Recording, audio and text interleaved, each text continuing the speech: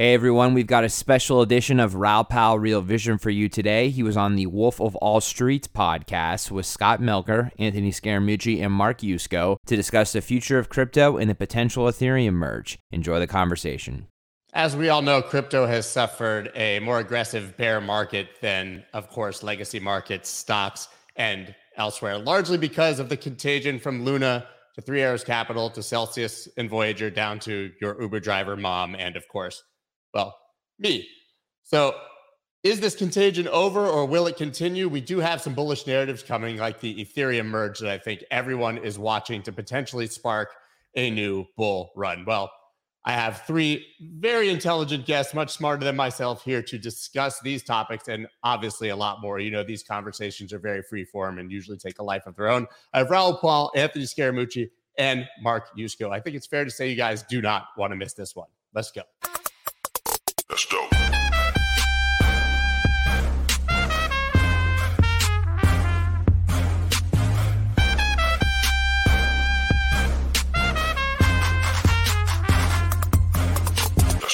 What is up, everybody? I'm Scott Melker, also known as the Wolf of All Streets. Now, as I mentioned before, seems that we've had sort of a market recovery happening now that the contagion seems to have come to an end.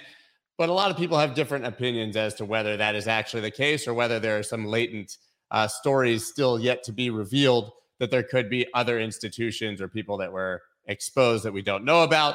Or is it over and are we on our way back up? As I said before, I have some amazing guests here to discuss these things. So I've got Mark Yusko, Raoul, and Anthony Scaramucci will be here momentarily. He's having some trouble connecting. As if you have three guests, you know that one of them's not going to be able to connect, right? I mean, that's somewhat inevitable. I think everyone who's ever done a Zoom call. But the first topic I want to talk about, the most important, obviously, is Mark. I want to know what socks you're wearing. Well, all right. I'll do the sock reveal. It's always something. I've got him on the chair. I got the Bitcoin Citadel today. So, Raoul, you and I need to step up, man. Yeah, I'm sorry. I live in the Cayman Islands, so I'm just wearing Havaianas. Literally not wearing shoes myself. Tomorrow I will have on the Bitcoin Bull. Tomorrow is the reaffirmation of my declaration from 4 weeks ago that crypto winter is over, that we are definitely in crypto spring. That doesn't mean crypto summer, but yeah, things are looking good. Okay, so I think that's a clear indication, speaking of what I mentioned before, that you believe that sort of this contagion has washed out and largely the negatives from that are behind us. Look, I think the excessive leverage, stupid leverage, let's just call a spade. There was stupid amount of leverage in the system. Michael Burry pointed this out February a year ago. So a long time ago, Burry said, this is all just leverage. Y'all are stupid. And, he made a bunch of money on the first plunge from 70 down to 30. He got wrecked a little bit on the recovery back to 70. My guess is he made a bunch of money from November to now. And so, there was so much stupidity. I tell the story. I shouldn't give up my brother, but it calls me up. They stole my Bitcoin. Like, what are you talking about? It's like, well, I was at BitMEX. I'm like, stop. You levered up 50 times and you got a margin call and you couldn't hit it and they seized your Bitcoin. He says, well, that's not what happened. They stole my Bitcoin. I'm like, no, you're an idiot and you lost your Bitcoin. Now, someone did point out to me that there are firms, and I won't name names, there are firms, that's their business model. They lend people too much money with the promise of high returns in order to seize their Bitcoin. Like, oh shit, that could be the case. So anyway, I think most of that's been flushed out. Three Arrows, 18 billion on 3 billion in capital, flushed out. I think there's probably a few others. But look, we are in an accumulation cycle right now. You can see it in the charts, higher highs, higher lows. The one thing that has me a little nervous, though, Scott, and Raoul, I'd love your thoughts on this. We had the descending triangle, horrible pattern in April, May. I tweeted about this, got a lot of grief saying, the longer we talked about it at Consensus. It happened like that day. Yeah. It was literally like the next day. And people were like, oh, okay. And, now I feel like we're in an ascending triangle, but the 24,000 top, I don't know. It doesn't, that looks distributive to me. And I don't know if you've looked at that at all, Raoul. Yeah. I mean, from my perspective is just to go back on the broader topic, and I'll come into the charts and stuff, I think the macro was the big thing that actually caught most of us by surprise. Not that the macro caught us by surprise, but the impact it has on crypto. Firstly, when you have negative real wages, people have less money to dollar cost average. It's still a retail investment market. And so then the other thing is central bank liquidity being withdrawn. And, if you look at the year-on-year chart of M2 against Bitcoin, they're basically the same thing. So it tells you that as money's coming out of the system, there's less money around. So as you and I know, Mark, from macro from all these years, that's when you figure out who's swimming without any shorts on, is that moment when there's no liquidity, somebody can't pay for the liquidity that they've been borrowing, right? So that's age old. It happened in crypto this time more than it did in traditional markets. Fine. So that, I think, was the setup. So inflation plus liquidity. So where are we now? We're in a situation where inflation has most likely peaked. From my work, I think inflation comes down very fast. So that fear narrative is gone. And that was holding back crypto. And so you take that away and the beach ball can start rising out of the water. Yeah. Then on the other side is liquidity. If we start looking at what the bond market is telling us, it's starting to tell us that the Fed are going to pivot at some point. Now, the market's still debating this massively, when it is and how. I'm in the camp that it happens faster than people expect and more aggressively, because I think the recession is coming harder. So therefore, future liquidity is coming up. We're already seeing liquidity coming out of China, which has been a lead in this whole cycle. So therefore, the macro structure looks good. And with the technicals, I had DMARC signals. Everything was in that kind of June low period. So it kind of really stacked up for me. And I kind of went, just trying to find any penny I had to put it back into the market.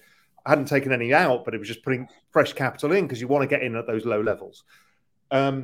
So now we're going into this area of congestion, as you say, Mark, which is whether it's the ETH kind of 2,000 to 2,300 level, or whether Bitcoin, the 24,000 level.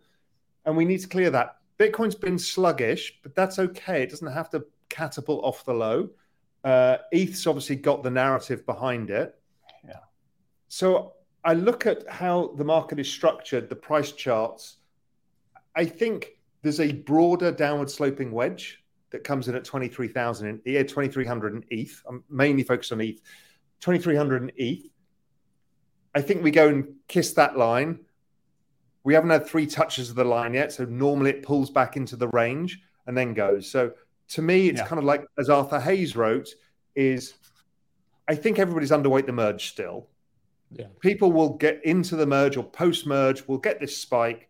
We probably get a pullback. A lot of people will say, see, it's going back to the low. My guess is it corrects sideways, does something, or back into the range for a bit, and then we explode higher. So I'm very bullish right now. Short term, we're getting close to the overbought, but I think we've just had a correction. My guess is we go again. What's fascinating is to see the forwards markets and the futures markets is everybody's hedging ETH merge risk. So they're buying ETH, selling the futures. Now, somebody's going to have to lift that hedge off at some point. Now, It depends. And so I find that setup really interesting. And I know the crypto hedge funds are all underweight still because they got beaten up so badly. And so they've been buying calls as the way of having something on for the merge so they can get beaten up by their investors. Yeah. So it's like when you see that kind of setup, the path of pain is still higher. Yeah. Although I do worry about the, buy the rumor, sell the news risk. For sure. I think everyone believes, and I mean everyone believes that the merge is good. NEI 15, 15, 59, 15, whatever the number is, I can't remember, is all good. I can make some cases on the other side. And I think when everyone's on one side of the boat, to your point, they're all increasing long. Now, some are shorting that level, but I don't know. I'm not there yet. So I have refrained from backing up the truck in ETH. I think the move from 900 to 2000 was kind of the move for now. And I think we're going to have to settle before we go higher. I know there are a lot of people, 10,000 by the end of the year. Yeah, no, that's aggressive. I'm of a similar camp. I do think it goes a bit higher to the 2300 level, 2200 level. And then I expect a pullback, whether that's pre-merge, post-merge, I don't know. I don't really care, to be honest. It's kind of like, what are we setting up here? We're setting up something very interesting, which is a yielding asset that can be the benchmark rate for all of Web3. So I kind of think over time, it's going to bring in a lot of institutional interest. And if you're bullish on Ethereum long-term, the opportunity to buy it under $1,000 was probably the opportunity. I don't know that we're going to get back there again, right? And I mean, you talk about Bitcoin, 24,000, 23,000, 25, they don't seem like meaningful numbers, but that's 50% off the lows. It's a pretty big bounce. It's not insignificant. And I think people are treating it like we're still, at the bottom of the market. Yeah, and the market Scott, that's a really, really important point. Look, the sentiment is still really, really pretty crappy. And that's why it's spring, right? Spring is not parabolic summer. Spring is mushy, right? It's the ground's mushy and it's windy and it's volatile and, in like a lion, out like a lamb. I mean, it's not fun per se. Although if you had, the 3 C's, conviction, courage, and cash, okay, you need all 3. In June, you could have bought Bitcoin at you couldn't have bought at 17.5. That was a wick for like 4 seconds. But you could have bought, under 20 plentifully. And you could have bought Ethereum under 1,000 plentifully. But you needed all 3. Some people had conviction. Most didn't. Most people lacked courage, but some had it. But most people just were out of cash, right? They had that was the hardest thing. I mean, I have a good buddy who I shouldn't say good buddy. I have a friend, a colleague. I'm prone to hyperbole, so everybody's my good friend. Although I'm gonna stop hanging out with y'all because you're looking so good, so tan, and I am just man. I was feeling pretty good until I got on with you guys. I need new lighting or something. But the thing is, I had this friend. He's like, when the Bitcoin miners were here, I'm buying. Then when they went to half of that, he's like, I'm all in. And then they went to half of that. And he's like, I'm all in again. And I'm like, how do you go all in again? If you're all in, how do you go all in again? I mean, I guess you could borrow money. But then they went half of that again. And everybody's like, what the hell, dude? What do you do now? And, clearly they have troughed. And, again, Bitcoin, Ethereum, those are child's play compared to Mara or some of those things. I mean, they're up 3-fold, maybe even coming up on 4-fold off the bottom. Again, if you had the courage, which most people didn't because it was going straight down 90+%, but people didn't have the cash. So it's a really interesting time. And, what we need, right, is what we've always needed: new entrants, more adoption. Raoul sends out the chart all the time. I saw another update from someone else, of the internet S curve and where we are. And it's 1998, 1999, somewhere in there. And we are going to inflect and we're going to get the next billion. Just let that number sit for a second. Billion people actually get a wallet, actually watch your show, actually do some buying. And that's in the future. Right now it's 100 million of us kind of close friends all talking to each other, preaching to the choir. For sure. what needs to happen is, the other people need to realize, this is more than just a speculative playground for day traders, because it is. It is the future of finance. It is the future of payment rails. It is the future of money, full stop. But, which one and how and all that stuff, that's all yet to be determined. But, biggest wealth creation opportunity, I'm going to see in my lifetime. Now, I plan to be around a long time because I still got an 11-year-old, but it's still, it's big. That brings up an interesting point. I mean, you throw out the number 100 million. I don't know if it's accurate, but it's probably close.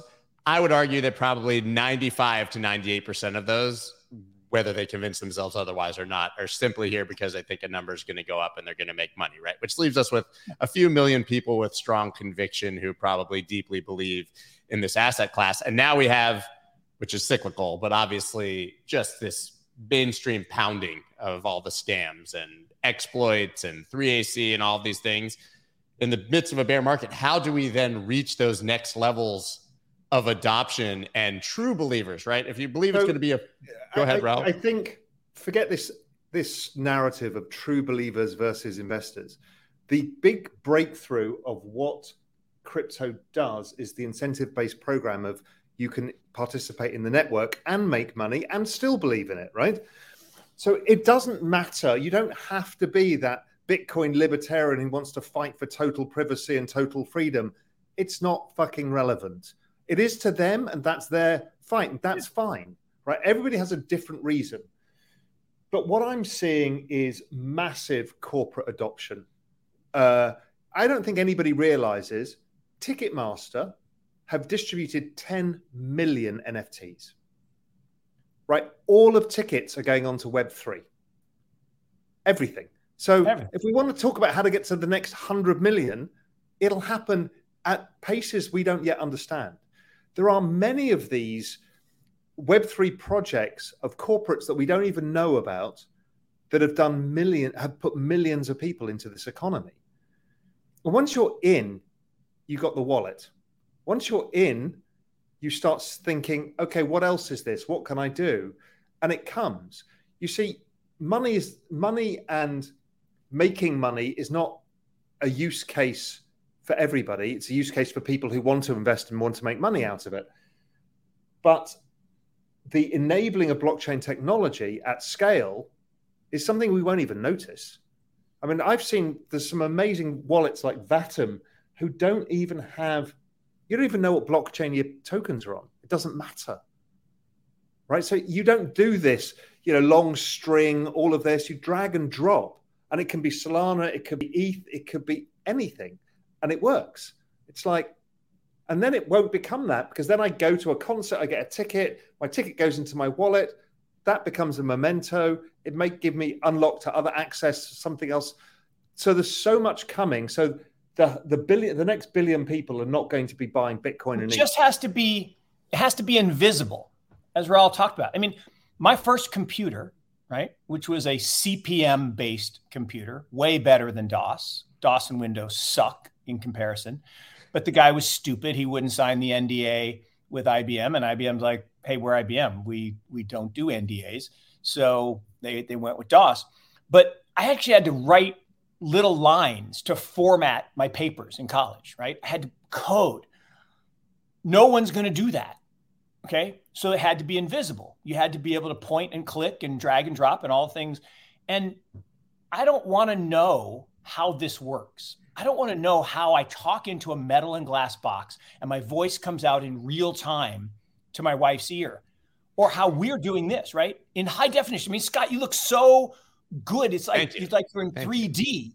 I mean, your camera is just unbelievable. How is that happening in real time? I don't care. It's invisible to me. And so the web browser made the internet available to everybody. Mark Andreessen is a genius. That's why he's got more money than God. Amazing. Okay. Then this made ubiquity, right? It made us always connected. And what's funny is when this got released in 2007, Apple stock went down 40% in 2 weeks. Because people are like, people will never pay $500 for a cell phone. Yeah, they'll pay $1,500 for a supercomputer that you hold in your hand. But now it's the wallet. And I don't know which one. So I'm investing in as many as I can. And I don't really want to carry another device. Like, I love Ledger. They have 15% of all crypto on their devices. But I don't want to carry a Nano S or whatever with me. I want it here. But iOS has risked it. I've just learned this the other day. There's this thing called an enclave that iOS could open up, and you could actually make it secure, so you could hold digital assets without risk of crossing the air gap or something. Again, technology that I don't really understand, but iOS doesn't want to do it. Samsung has. That's why you still have wallets there. Or someone's going to go the other way. They're going to start with the wallet, and they're going to make all the phone functionality on top of that. I think that's actually the winner. And maybe the Solana phone is the thing. I don't know. But we've invested in a bunch of other wallets because the wallet, and we probably won't even call it a phone. We'll call it a wallet. And it'll look like this, and it'll do all the things that we do, except talk. We don't talk on these, right? We actually text and ignore each other. But that's coming. And when it's invisible, when I don't care what blockchain, when I don't care what my seed phrase is, when I don't care where my keys are, when it's just invisible, that's when gazillions of people, and that's why people fought so hard against Libra/DM and the Facebook project. And that's why David Marcus had to go do his other thing, because they had the gateway. They had 3 billion people they could have airdropped and done it the right way. Like, the biggest problem right now with crypto is it looks like the traditional world. All the wealth and the ownership is a small number of people. That needs to change. It needs to be pushed down. And that's why the thing that I get so pissed off about is all these people cheering for Celsius going bankrupt and BlockFi going under and getting bought by FTX. Are you fucking out of your minds? Okay. Not your keys, not your coins. Idiocy. We want digital assets to be used as collateral. We want them to be borrowed against. We want them to create the foundations of a new financial system. If you want to put it on a hard drive and bury it in your damn backyard, you got that. It's called gold. And gold is better because it doesn't get corrupted by water and all that other stuff that'll gum up. Anyone have a floppy disk that has stuff on it that you can't stuff into your Mac because it doesn't work? That could happen with all the stuff stored on these little storage devices. Okay. That's the one advantage physical gold has. I know what a bar of gold looks like, and I know what I can do with it. And so all of this goes to, if you want this to be a big deal, which we all do, I think, stop the tribalism, stop beating up on the people who are innovating, stop saying CeFi is a bad thing. We're not all going to DeFi right away. Eventually we will. And eventually we will all use this, wallet for everything, but not yet. So anyway, I rant. That was a good rant, Mark. I agree. All right. Hey, that was good. You talk about the tribalism, which I think always has existed here, but I've noticed, of course, it's always in the depths of the bear market. But now, even within the tribes, there's sort of this separation and anger. Certainly with Bitcoin maximalism, I think we've all been attacked by Bitcoin maximalists at some point. It's kind of our shared thing here. But now there's like the maxis versus the more toxic maxis, and you're not maxi enough, and you're not. And I see these guys arguing amongst themselves. Scott, I like to Twitter space surf. And so I'll go into a maxi space, and I'm like, get out of here, you shitcoiner. I'm like, dude, I own more Bitcoin than you, so shut up.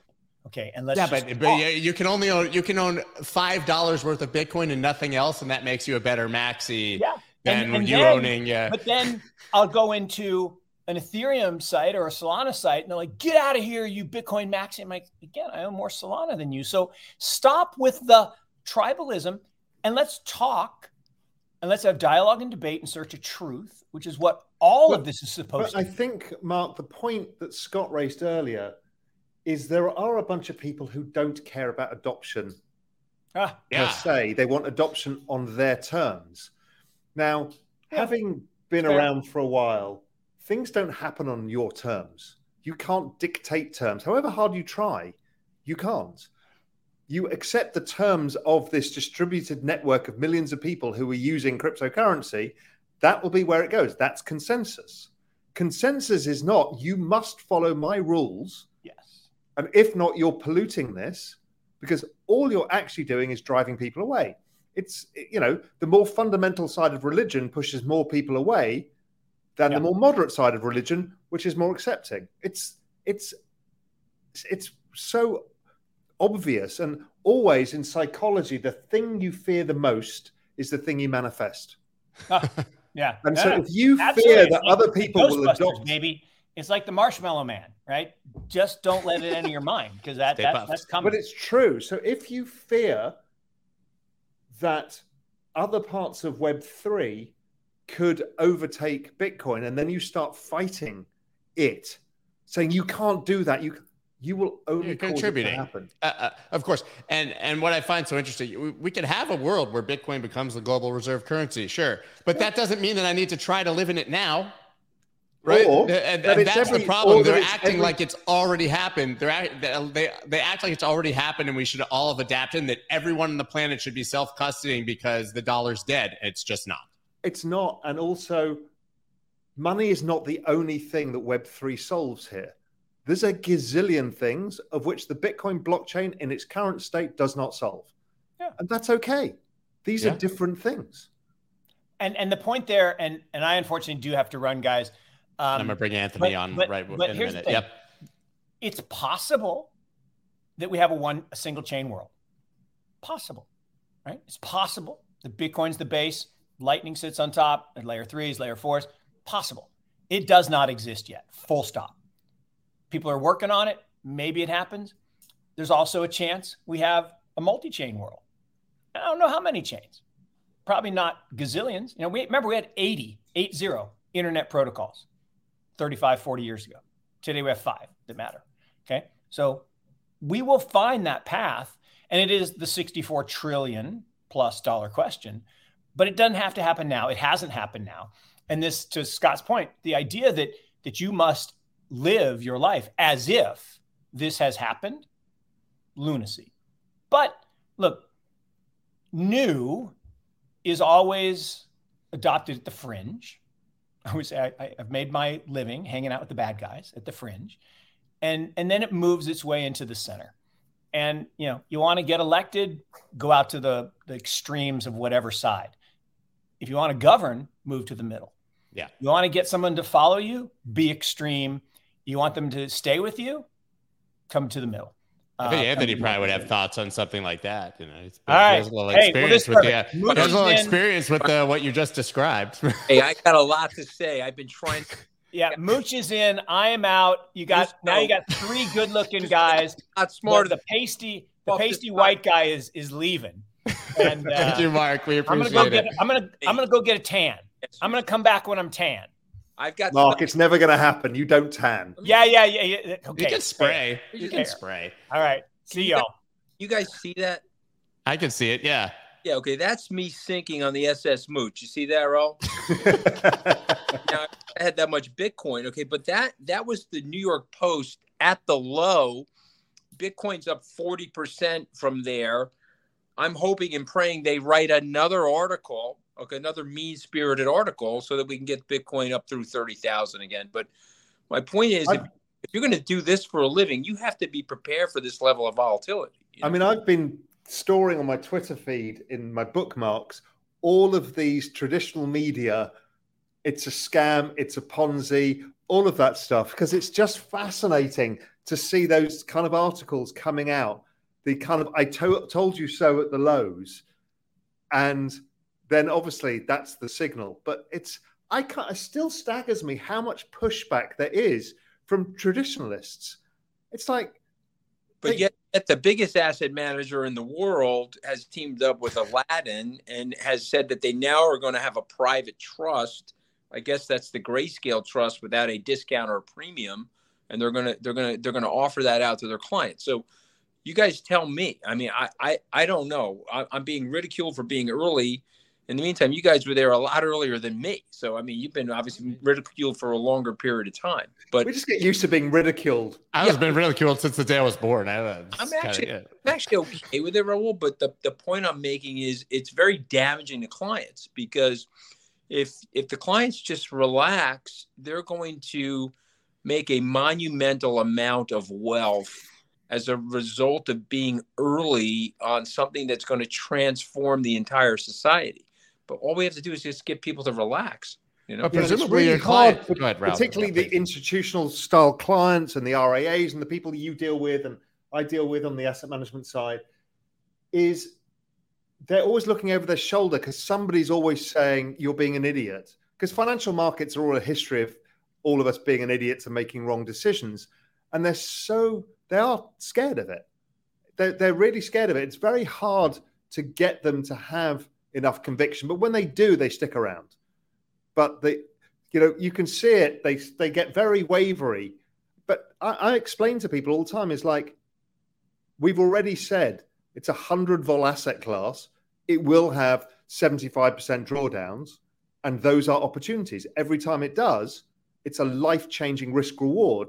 So even if now, I think we all think the low is in, but let's assume it's not. Let's say there's another 50% downside from here. Well, the upside, when you get to these kind of levels after the sell-off, is about 10 to 20x. So 50 basis points downside, 10 to 20x upside is like, Mooch, we've been in the business for a long time. You never get these opportunities in your lifetime.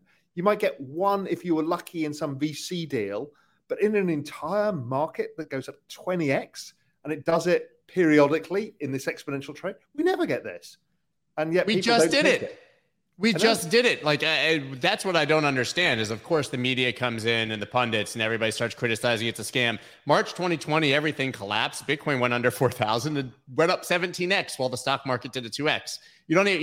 This isn't even conjecture. You can literally say this happened 2 years ago. Yeah. And it's still up 5x from that period. Yeah.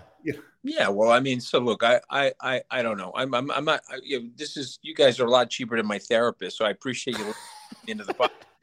I was literally tapping on the podcast for like a half hour trying to get in. But my point is I'm going to stay the course. I'm going to continue to educate clients. I'm going to continue to explain to people that if you can delayer a society and you can take out middlemen of society and we can go peer-to-peer with our transactions and we can create a currency or a ledger, let's just call that's what a currency should be, that's not corruptible by policymakers or politicians. If we can do that, then market forces, being what they are, will gravitate to that because it'll be cheaper and it'll be more stable than the system that we're currently running. So again, maybe it won't fully adopt, guys, and maybe it becomes a store of value.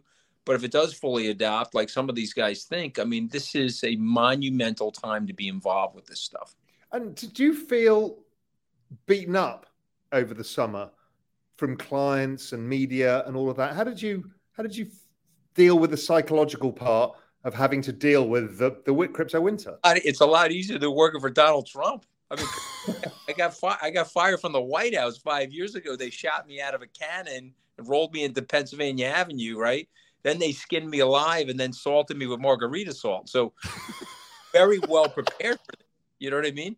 I'm not on every late night comedy show. I'm not being impersonated on Saturday Night Live because my Bitcoin exposure is down. You know what I mean?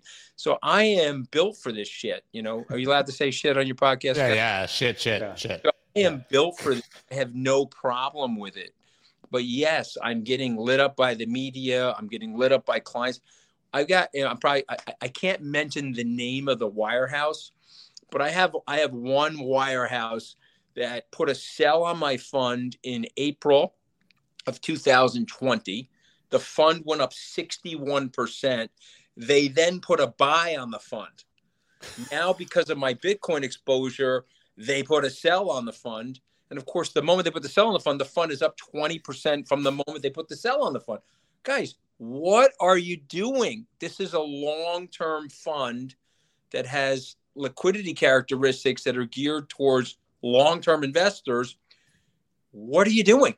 I mean, so I'm sitting here. I have to get on the phone with the investors and calm down the investors because we've got imbeciles in these wirehouses, not mentioning the name of the imbecilic wirehouse, but that are doing this. What are you guys doing? Okay. I mean, that's not the way you invest. I thought you guys were all disciples of Warren Buffett. You're supposed to buy the shit and sit on it, and Raoul, you know this, Scott probably knows this. The best performing accounts at Charles Schwab are the dead people. I know. Dead people. Okay, because they're dead. They're not looking at the account. And when you're dead, you don't have that much emotion, I don't think, when you're looking at your statement. Okay. Yeah. So then why are people viewing this asset class differently when everybody knows that the simple approach to making money over time is to just simply buy something and wait? Because they're not used to volatility of this scale, right? Right. But volatility gives the reward, right? Right. So because it's a 70 vol asset, gives these 20, 50, 100 X's, depending what time period you're looking at. And people just are not set up for that because they are mean reversionists. They think the world is cyclical and everything reverts back to where it was. So therefore, every boom has a bust and every bust brings it back to where it started. But that's not what happens here. It's in an exponential trend. So every bust is significantly higher. I mean, Bitcoin 4,000, Bitcoin 20,000. Okay. And that's low to low. I mean, that's extraordinary. But people don't see that. They're not used to it. They don't know how to deal with it. So people are having to learn. I mean, all of us did. I mean, I was shit at doing this because I never realized how in an exponential trend, buying and holding and adding into the big sell-offs is better. I went back and looked at all the times I traded Bitcoin from 2013 when I first got in at 200. I rode it up to, it went up to 2,000 to 1,000. So it went up 5x in 2 months. Went all the way back down 85%. I just held it because I wanted to treat it like an option. I wanted to see, and I had a 10-year view.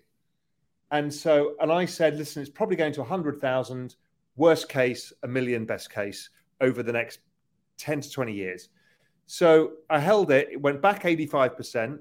It rallied all the way back up, and I got out during the forking wars in 2018, 17, and I've made 10 times my money and thought I was a genius. It went up another 10x and then came back down again. So it was fine.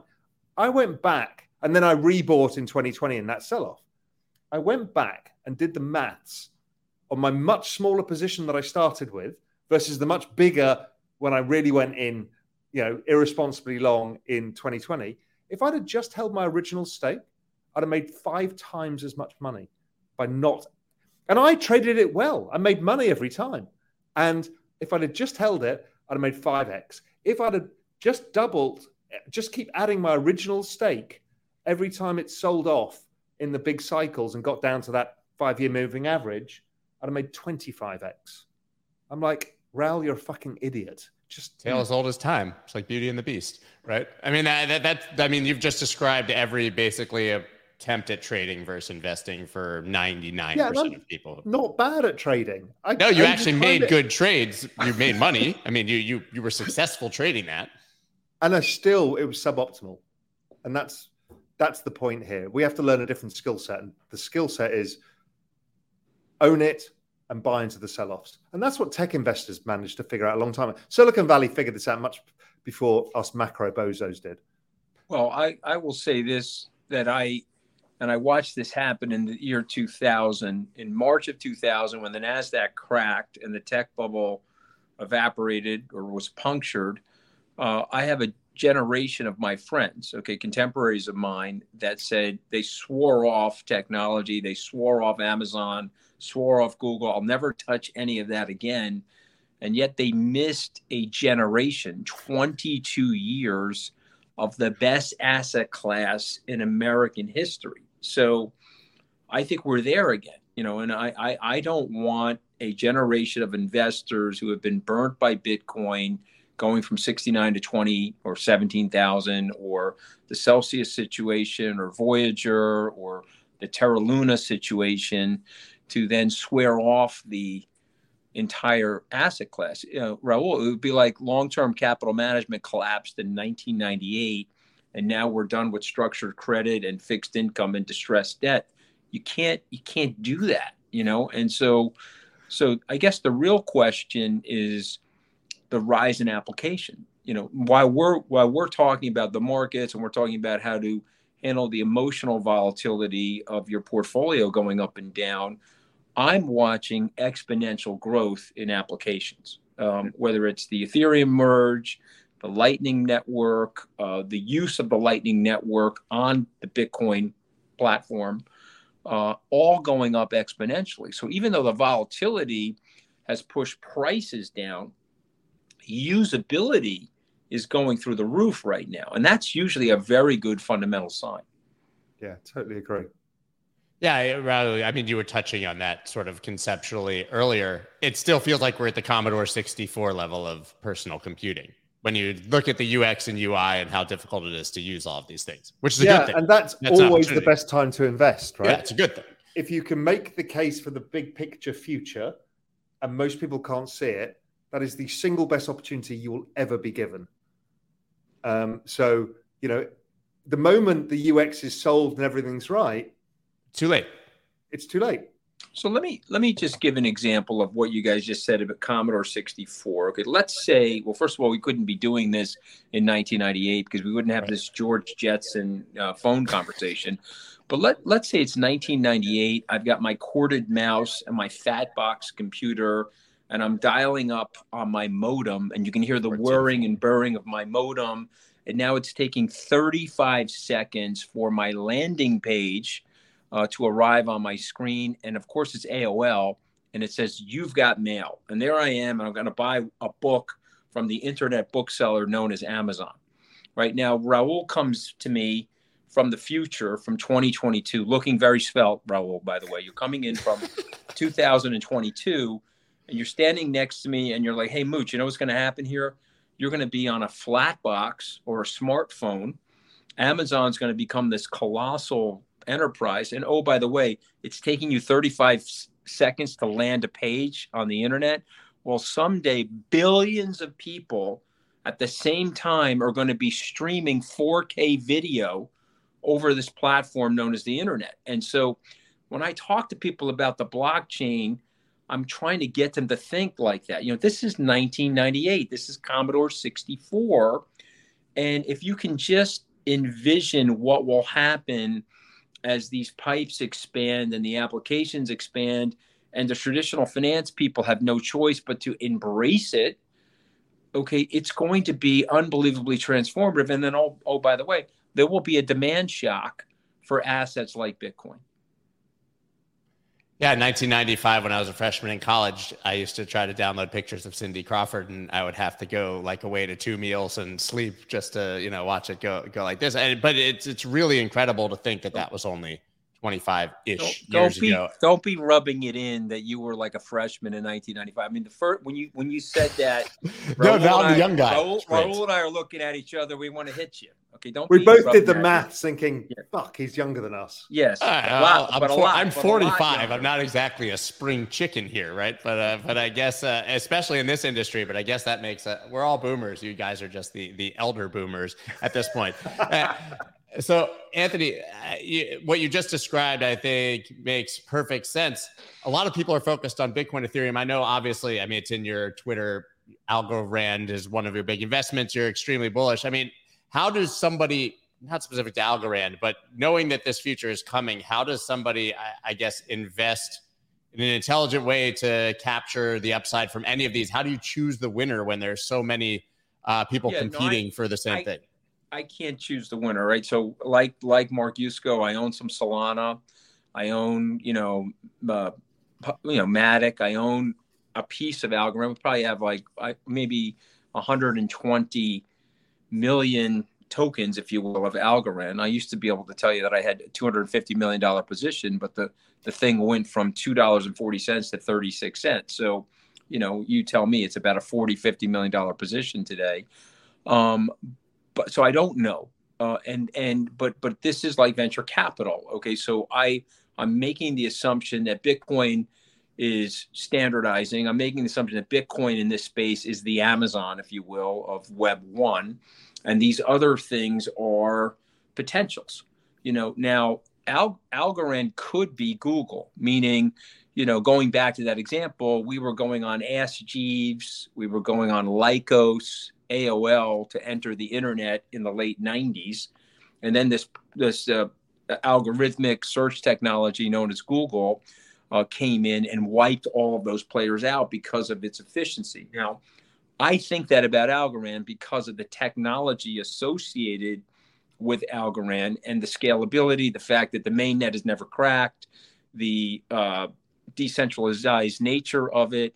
Obviously, it's very secure. If you brought Silvio on, he's an old timer, won the Turing Award.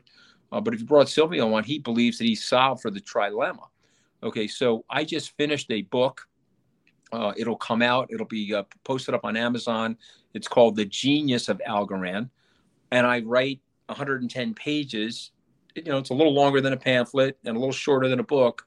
But I'm trying to explain to my clients what Algorand is and why we like it. But I could be wrong. We could be sitting here, something else comes out, eclipses it. I don't know.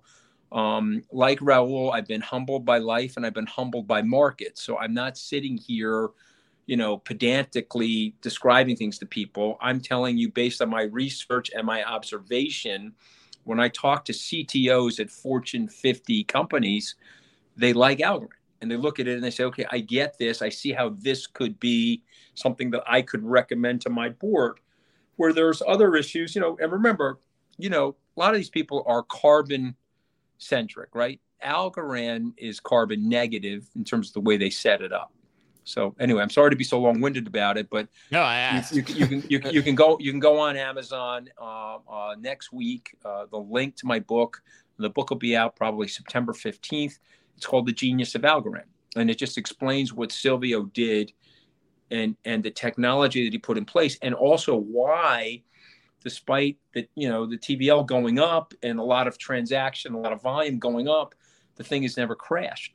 Okay, because of the way that he set up the protocols. And Raoul, I mean, just in general, it feels like you could choose wrong and miss the boat on this entire thing, right? I mean, yeah, that's right. And so you try not to be too cute. So, I have a few different tokens. My main bets are Ethereum and Solana. But like Mooch, I have no idea whether Solana is going to be something or not. I think it probably is because the network adoption seems to be as high as anything else, but the world can change fast. So, outside of that, I have a basket of equally weighted stuff because I assume I'm an idiot and don't know how to choose the right things.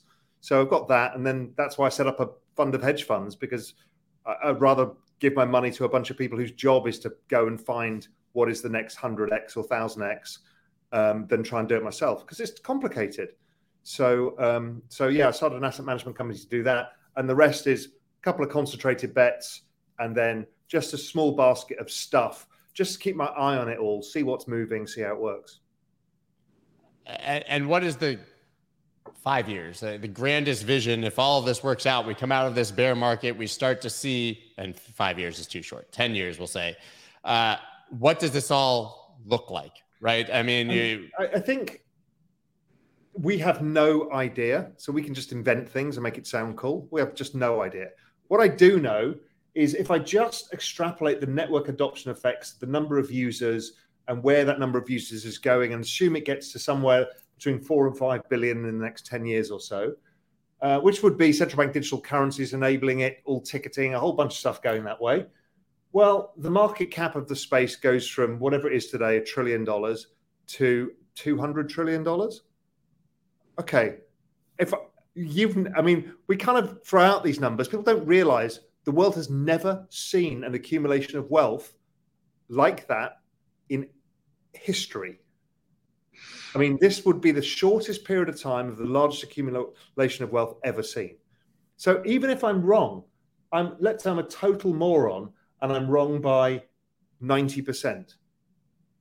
Well, 20 trillion, 1 trillion, I'll still take that bet because it's still the best bet in the world. And that's by me being wrong by 90%. First of all, I think Raoul's going to be right, and I'm hugging him for saying it. I'm just saying if it's 10x, Raoul, if it's 10x, if it goes from $1 trillion to $20 trillion, this will be one of the greatest investments that have ever been made by anybody. Okay, this is the telephone. This is Rockefeller discovering that he can lock up all the oil for 100 years in North America. Okay, and so to me, I want to be a part of it. Now somehow you're a hypester, you're this, you're that, you're thing. Okay, whatever. Say whatever you want.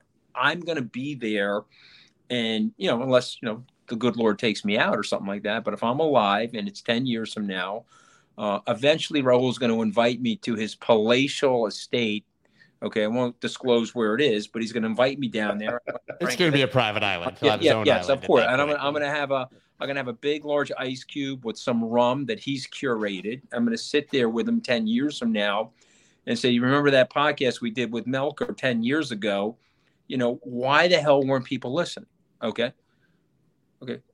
But I am looking for the invite. You see how pushy I am, Scott? You see, I'm You've got an open invite. I've never seen somebody to Raoul's house. I would say, I don't know, 100 times, but he never says. You've got to just get a plane and come down here. I've definitely never seen somebody push 10 years in advance. Even Sean from Algorand is back here came in October. So you come and see me and Sean and we can go for dinner. Yes. I mean, that's planting.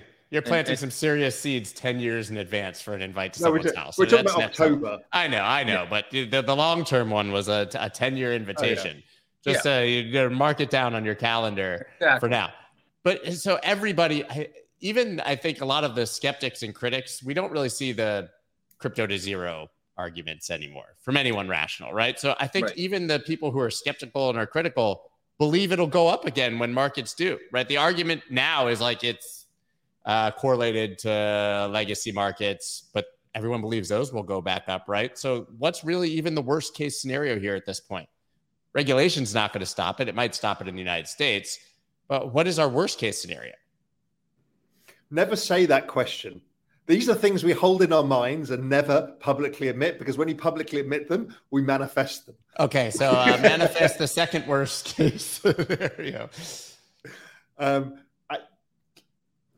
I don't know. I don't see any gigantic risk. I don't think regulation is a risk because people are voters and you're bringing a lot of voters online into this. So I think that's a battleground. So I don't see the big existential risk. We've just had a de-risking from leverage. Was that an existential risk? No, it's standard stuff that markets have done, many times, like long-term capital. I've lived through these all. It's just regular stuff. I don't see an issue.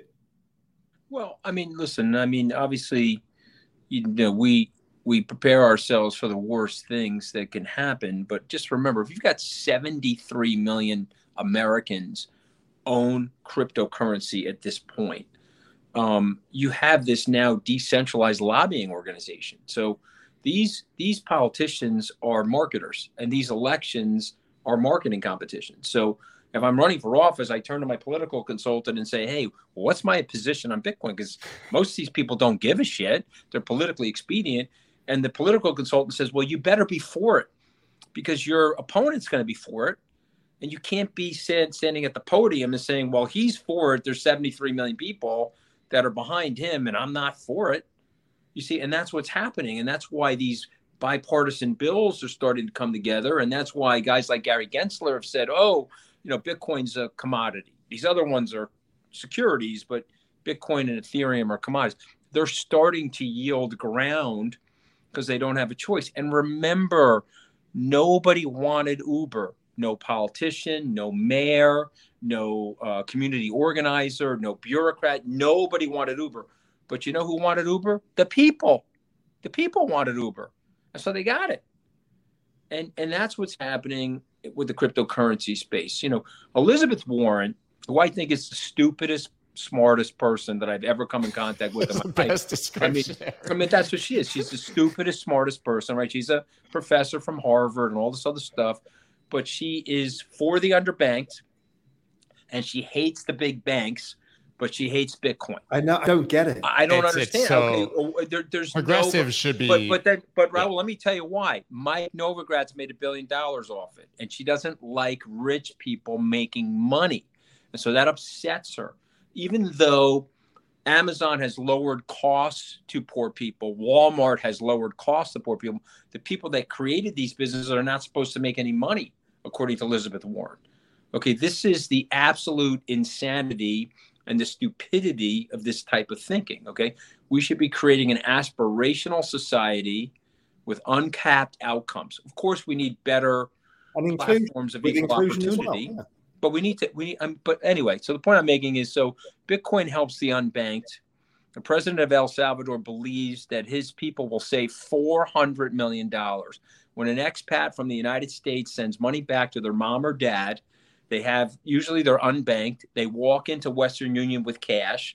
Western Union takes 7 to 10% of their money. If you send $1,000 to mom, Western Union gets 100. Mom gets 900.